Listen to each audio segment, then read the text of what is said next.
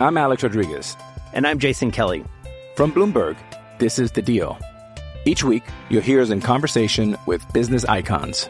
This show will explore deal-making across sports, media, and entertainment. That is a harsh lesson in business. Sports is not as simple as bringing a bunch of big names together. I didn't want to do another stomp you out speech. It opened up so many more doors. The show is called The Deal. Listen to The Deal. Listen to The Deal on Spotify.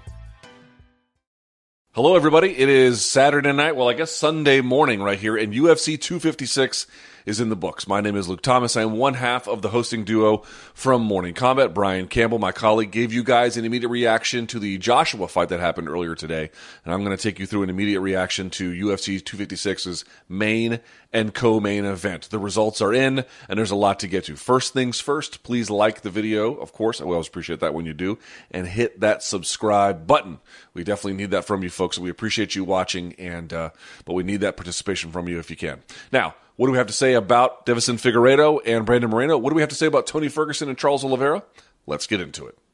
Now, for a fuller card breakdown, you can wait for the full episode of Morning Combat. That'll happen at 11 a.m. on Monday, 11 a.m. Eastern. That will have Brian's opinion, mine, plus a whole lot more than just what I'm going to cover here. But it is worth getting to the main and co-main event. All right, so Deiveson Figueiredo and Brandon Moreno had a draw, a majority draw. The judges had it 47-46 for Figueiredo, and then 2 47-47s there. Okay, what can we say about this fight? There's a lot to say about this fight, in fact. In terms of my scoring, I wasn't doing it in the way you're supposed to, round by round, and then scoring 10-9. It seemed to me that Figueiredo had won more rounds than Moreno, but this is key. What was it, the second or third round? There was a point taken from Figueiredo for an inadvertent but still quite severe kick to the groin on Brandon Moreno, and I didn't mind that. There were some smaller fouls that Figueiredo had landed earlier in the fight, and this was the one that had really sort of stopped the action for the most part. And you could see Moreno in extraordinary discomfort, and the replay showed that, again, not intentional, but just very severe. So referee Jason Herzog took a point, and that, of course, is going to affect the scores as well. I personally, again, and your mileage will vary on this one. To me, the acceptable outcomes are a draw. I don't think there's any problem with that, or a win for Figueiredo. I think the argument that Moreno, even with the point deduction for Figueiredo, did enough to win, that's a little bit of a weaker argument, but I have to say, in fairness to everybody else, there was a ton of diversity of scores all over social media. What's kind of funny is in a draw, you don't normally get fight fans who are pleased. I mean, they might sort of say reluctantly, yeah, this was the right outcome in terms of, if you're properly scoring it, but that doesn't mean they really enjoyed the fight, or sometimes you can't even get that the judges might have messed it up. In other words, when you get a draw, that's not really the kind of finality that fight fans are looking for. Here you had a draw, and I think most fight fans who were watching tonight are quite pleased with it. That is a fair reflection, again, also adding in that point deduction of what had happened. So kind of an interesting moment. Now, we'll circle back to this, but I kind of want to introduce it this way. Some are calling it the best fight in flyweight history. It might be. If it's not, it's number 2 or 3 on the list, at bare minimum top 5. But it's higher than that. This is one of the best fights in that division's history. Now, the 5th round to me fell off a cliff, but the first 4 rounds, absolute, total, unequivocal magic. I mean, just the best thing, okay? What you had, it seemed to me, was you had a Figueiredo who was, I think, surprised by a couple of things. One, just the grit and tenacity of Moreno. I think Moreno's counterpunching on occasion was great. There were times where he was able to get Moreno backed up behind the 2 black lines along the fence line, and then he would just unload with combos. He was good with sort of firing the head kick, especially kind of early. He landed a couple times late, but I mean, he was very diligent about it early. And, he just fought with a way where you could just tell he believed in himself. And I know that sounds really weird. You're like, doesn't everyone at this level basically fight like they believe in themselves? And I would argue no, especially when, it's pretty clear that there are some obvious disadvantages. And the obvious disadvantage would be, even though Moreno was doing some things quite wisely and I thought was quite good with the takedowns, the firepower was pretty different. It looked to me like Figueiredo hit harder, certainly punched harder. And it also looked to me like he was physically stronger of the two. So while he was getting taken down, and that was a bit of an issue for him, he just looked like the guy who was the more physical athlete in that space. And you could see that, not that Moreno was getting wide-eyed, but he was wearing it a little bit. His right eye got messed up. There were some other issues with his arms that, the commentator Joe Rogan went into that I don't know what necessarily was related to the pure firepower of Figueiredo. But, Figueiredo was busting him up pretty good. And yet the guy just refused to go away. I mean, Moreno would return fire. And so there's a question about was it enough or greater than Figueiredo. But at bare minimum, trying to answer, if you land on me, I'm going to try and give you one back. There was all of that. And, he never got tired. Amazingly, Figueiredo, even though he had he cuts a lot of weight, he had a weight cut 3 weeks ago, he did not get tired. Both guys seemed to have a lot of energy in the fifth, even though the fifth round kind of stalled out. It didn't stall out because it seemed like a strategic stall out, not a physical stall out.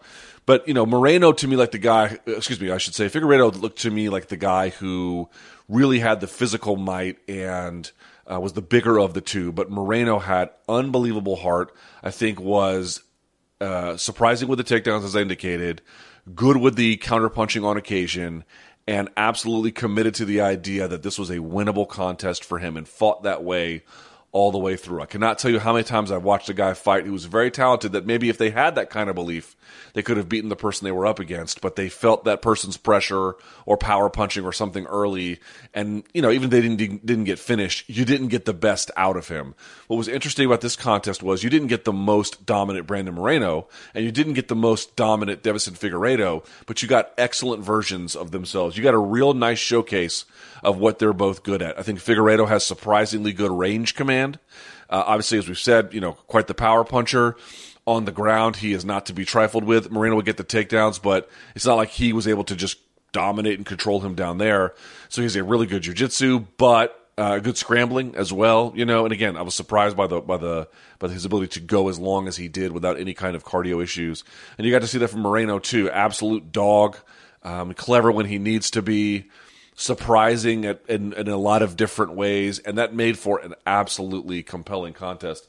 I want to pull up the numbers if I can. I don't know if these are exactly final, but it's worth sort of pointing out some of the data from this fight from Fight Metric. I'm going to look it up here as I speak to you guys right now.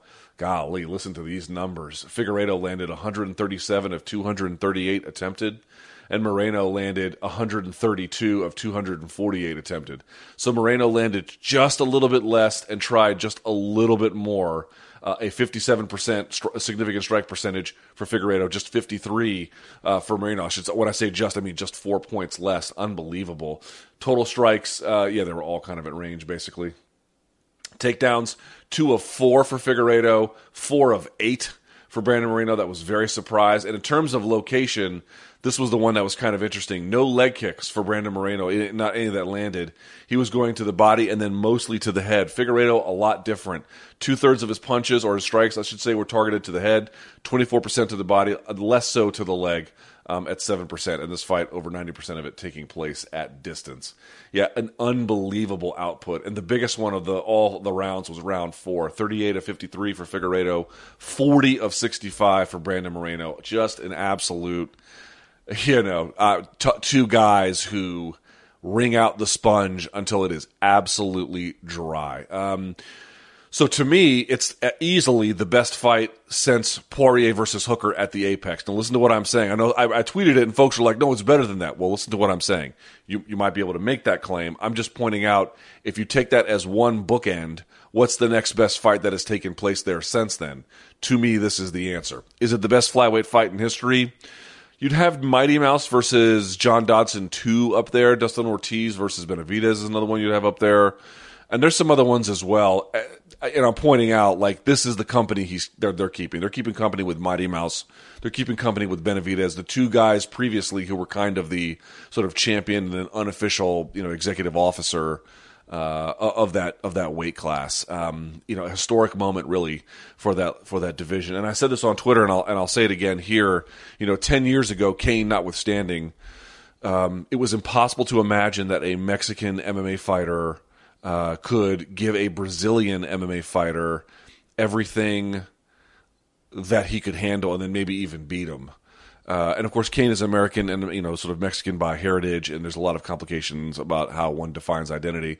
But I'm talking about, homegrown from Mexico, grew up with one of the teams there, trains with one of the teams, and is putting it all together and showing what he is showing. It is the maturation of a market is slow. It takes time. It's not easy. It's not automatic, but it can happen. And you're beginning to see really, and it's not just him, of course. It's the wide-ranging amount of Mexican fighters who are showing themselves to be quite capable. But what he did tonight was unthinkable a decade ago, right? If you take out Cain Velasquez, totally unthinkable. And look how far it's come in 10 years. I mean, it's pretty impressive. It's very, very impressive. So the more countries that get good at MMA, the better MMA will get, and the safer it will be as a sport that can be supported by a lot of different audiences. So very, very congratulations to all the Mexican MMA fans out there, and really MMA fans in general. Everyone kind of wins when it's one of those scenarios. So what would be next? I don't know, because this was an absolute god-awful war of attrition. They might run it back. It's not exactly clear. You've kind of got some other names out there, like Askarov, although he's got some business to attend to. We're going to see. Maybe Cody Garbrandt goes down there. There's a lot of ways that things could go, but at a bare minimum, this was a moment for folks to realize Brandon Moreno is still young and has already come a long way and probably still has a very long way to go. If he's not the president of that division, he might just be the future. For Figueiredo, I think it's probably a wake-up call that as good as he is not going to dominate this where he can just walk in and take control of a division and the way he got through Alex Perez, that was impressive.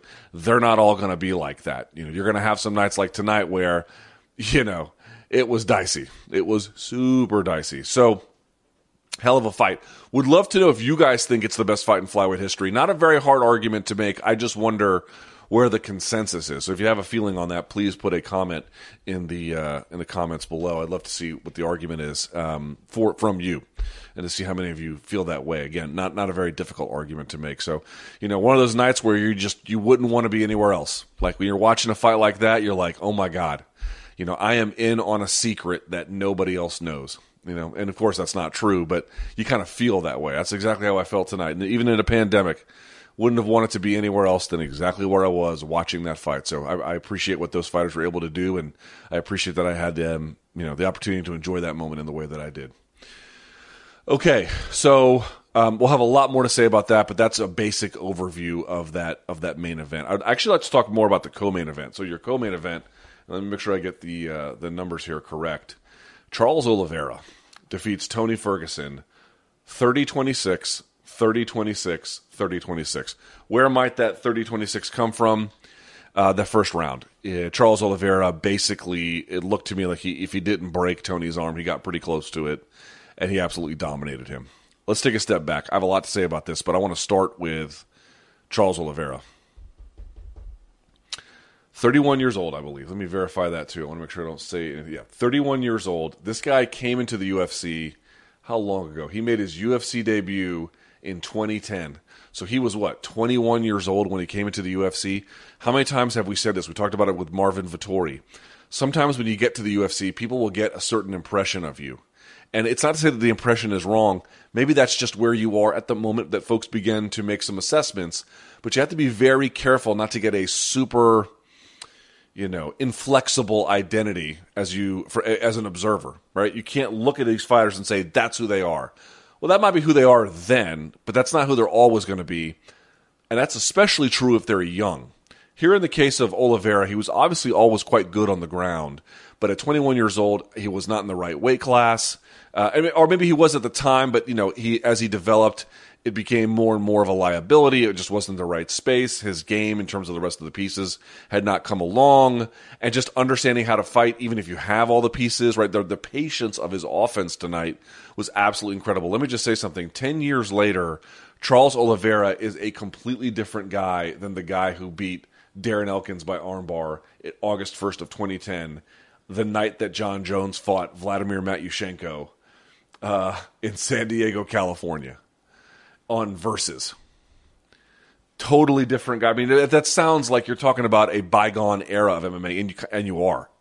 That's when he made his debut. And I'm not saying that everyone watching made their impression of him from that moment, but, he had losses to Cerrone and Miller and Swanson and Edgar and, and into Holloway and blah, blah, blah. And you kind of thought, okay, he can beat all the ones who aren't the super elite, but he can't beat the other ones. And then lo and behold, he just got better and better and better. It's a call to everyone. Fellas, ladies, MMA fans, if somebody is very young, and when I say young, I'm 25-ish or so, in this case, 21, and they're good, but they're not so good, okay, don't make them out to be better than they are. And just because they're not fully developed doesn't mean they're going to be the greatest thing since sliced bread. They may top out at just being okay, but you want to be very careful before you declare what their true identity is. Have it be flexible a little bit, because Oliveira has turned out to be one of the very best lightweights in the world. I mean, now that Nurmagomedov is gone, who has a better ground game at 155 than him? I mean, maybe you could say Nate Diaz. I don't think that's a crazy argument to make, but he's not really fighting there right now anyway. Who is it? Is it Conor? No. Poirier's very good, but I wouldn't put his ground game on par with it. Felder beat him in the ground, but in terms of just sort of pure jiu-jitsu and the threats he has down there, I wouldn't say that. Chandler? No. I mean, who are you going to point to? I mean, that is the king of the ground right now at 155 pounds. And, I would have loved to have seen maybe how this version of him would look against Khabib. You cannot overstate just how good he has gotten. Super, super, super impressive. Kept his nose down and just got better and better and better. The guy hasn't lost since he lost to Paul Felder in December. And since then, he has submitted Clay Guida. He submitted Christos Giagos. He submitted Jim Miller. He submitted David Tamer. He knocked out, or TKO'd anyway, Nick Lentz. He did knock out Jared Gordon. He submitted Kevin Lee. And then today, absolutely dominated Tony Ferguson. I mean, that is the signature win he was looking for. Those other names are good. Some of them even great. That is elite. He has now an elite win on his resume, and it's not close. Wasn't like he took a split decision. Wasn't like he got dropped and had to recover. He controlled that fight from beginning to end, and that's the end of it. Okay? That is an absolutely unbelievable transformation for that guy, and he should be very proud of himself, and his team should be very proud of him as well. So, it'll be interesting to see what's next for him. He didn't take a lot of abuse. He wants to be ringside or cage side for the winner of Poirier and McGregor. We'll have to see. We'll have to see what happens between Gaethje and Chandler if that's the fight they make. There's so many great options, but folks, Charles Oliveira has arrived, and this is a moment where even years ago I was a skeptic. I was like, okay, he can beat the Giagoses and the David Tamers and the Nick Lances, but he's not going to beat anyone else. And then he just did. And then before this, I have a high respect for Kevin Lee, and he beat him too. Folks, whatever you thought of Charles Oliveira, if you didn't think he was all that great, you better update the resume. He has completely arrived. Now, that brings us to Tony Ferguson. What do we say? Well, one, the first thing I want to say is, it obviously I'm sure is breaking a lot of people's hearts to see the beating he took against Justin Gaethje and then to just get dominated the way he did tonight. I mean, who controls Tony like that on the ground? I mean, understand the levels to jiu-jitsu, right? As a very basic way of explaining jiu-jitsu. And this is super basic, but it's generally true. 3 levels. Survival, defend, attack.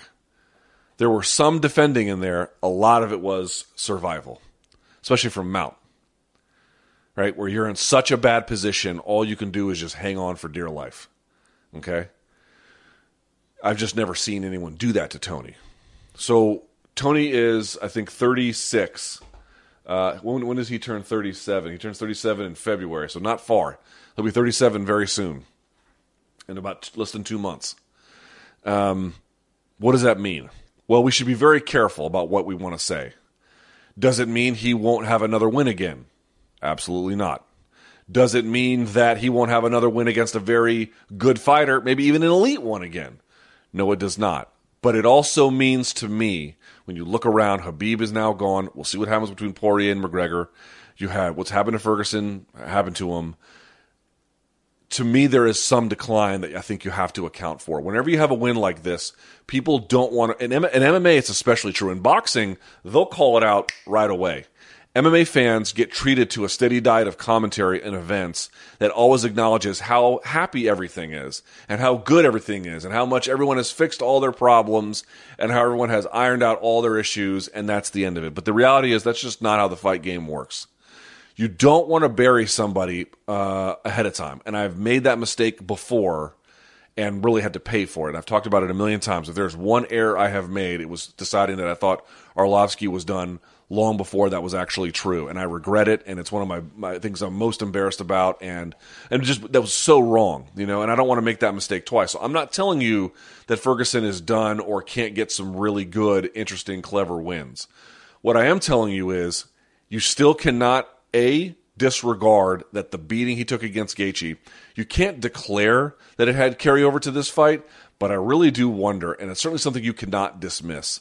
I didn't see Eddie Bravo. I didn't see Rashad Holloway in his corner. Maybe they were there. I misinterpreted it, so I want to be clear.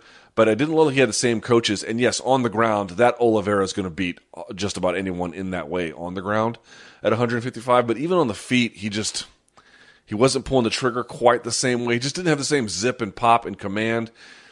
He was taken down 3 times against Kevin Lee, but he also had really good takedown defense against RDA. And RDA, granted, is not Charles Oliveira. I'm just pointing out, it just seemed like sometimes fighters get to a certain level and then they decline from that. I don't know if that's the case, but the evidence is pretty clear that sometimes fighters can get to a good place and then the game just catches up. I mean, do I think John Jones is a better version of a fighter than he was 5, 6, 7 years ago? Yeah, of course I do. But the game is caught up. That's how you have a guy like Dominic Reyes who can start pro MMA in 2014 and then, in my mind, take 3 rounds from him. It's because the game just catches up at times. The game is catching up. And at 36, 37 years old at heavyweight, that's not that big a deal. Heavyweight fighters are kind of old. In fact, 37 is not necessarily age prohibitive whatsoever. At welterweight, which you have Tyron Woodley, 38 years old, or at lightweight, he'll soon be 37. He's 36 now. Again, not in any way some kind of like, oh, the end is here, and then, cash in your chips, and that's the end of it. It's not what I'm saying. But time is not on his side. And for him to get beaten up the way he did against Gaethje, and then to just not only lose 3 rounds, but lose them kind of badly. I'm Alex Rodriguez. And I'm Jason Kelly. From Bloomberg, this is The Deal. Each week, you'll hear us in conversation with business icons. This show will explore deal-making across sports, media, and entertainment. That is a harsh lesson in business. Sports is not as simple as bringing a bunch of big names together. I didn't want to do another stomp you out speech. It opened up so many more doors. The show is called The Deal. Listen to The Deal. Listen to The Deal on Spotify. It's not a great sign. It's not a great sign. Folks sometimes in MMA just want to say, oh, well, one guy was just better than the other, and the other one's just the same as they've always been. But if you're just the same as you've always been, and there was a guy you would have beaten 8 of the last 10 years, maybe even 9 of the last 10 years, and not this year, means the game is catching up to the level of stasis that you are providing. Or at least that's one, it seems, I want to be careful about this. Even if you can't declare that outright, that is a fair, that's a reasonable conclusion to draw. If you don't want to draw it right yet because you want to see sort of more like a Tyron Woodley situation where let's see one more time, 2 more times, and let's see where we get from there. Fair. Again, I don't want folks to give up hope and say the end is nigh, but you can't take beatings in this game and just decide they don't have a role, or repeated injuries and say that they don't play a role, or the case of his arm in this fight. I mean, I'll say this about Tony Ferguson. 99% of black belts would have tapped. Forget humans. 99% of black belts would have tapped. And he didn't, because he is just, in his mind, it's so strong. But sometimes your mind can be strong and your body won't catch up. I'm just saying, however you want to frame it, losing, beating Mike Rio, Katsunori Kakuno, Danny Castillo, Abel Trujillo, Gleason Tebow, Josh Thompson, Edson Barboza, Lando Venata, Rafael Dos Anjos, Kevin Lee, Anthony Pettis, and Donald Cerrone as late as June 2019. You can't get all those wins, all those rounds, all those times, and then you drop 8. And just decide the person's not good anymore, which is not what I'm suggesting. But B, say that they're as good as they've ever been. Maybe there's a decline from their own level of ability, and or the rest of the game has leveled up itself, even if he stayed the same. It is worth acknowledging that, this is a part of the game that sucks. As a media member, when you say these kinds of things, you don't do it to be mean or rude or awful or to be hurtful. Tony Ferguson has been a source of joy for thousands, millions of fight fans. He has done something. That win streak from the Rio fight to the Cerrone fight, truly one of the most incredible things you'll ever see, not only in that division in all of MMA, and that he never really got the title shot when he probably should have, and then he got the belt, but he tripped over a cable on a fucking wire in a studio. Like, the fortunes didn't smile upon him the way that he was owed, man. He was owed those things, and he didn't get them. I don't want to lose sight of that, and I don't want folks to ever think anything less of him. I just also cannot get on here and say, yeah, same old Tony.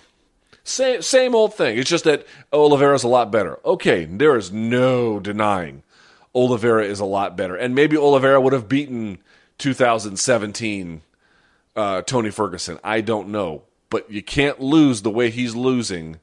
And sometimes in the fight game, you just get old overnight. Look at Tyron Woodley, right? I mean, he was just on top of the game until he wasn't. And now you're like, well, I don't know where he goes from here.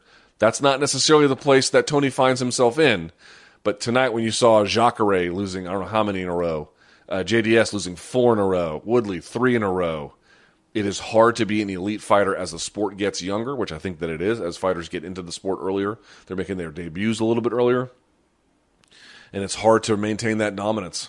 Maybe Nurmagomedov's getting out at the right time, and maybe the bout all along was never going to be Tony versus Khabib. It should have been Khabib versus, I don't know, Oliveira maybe.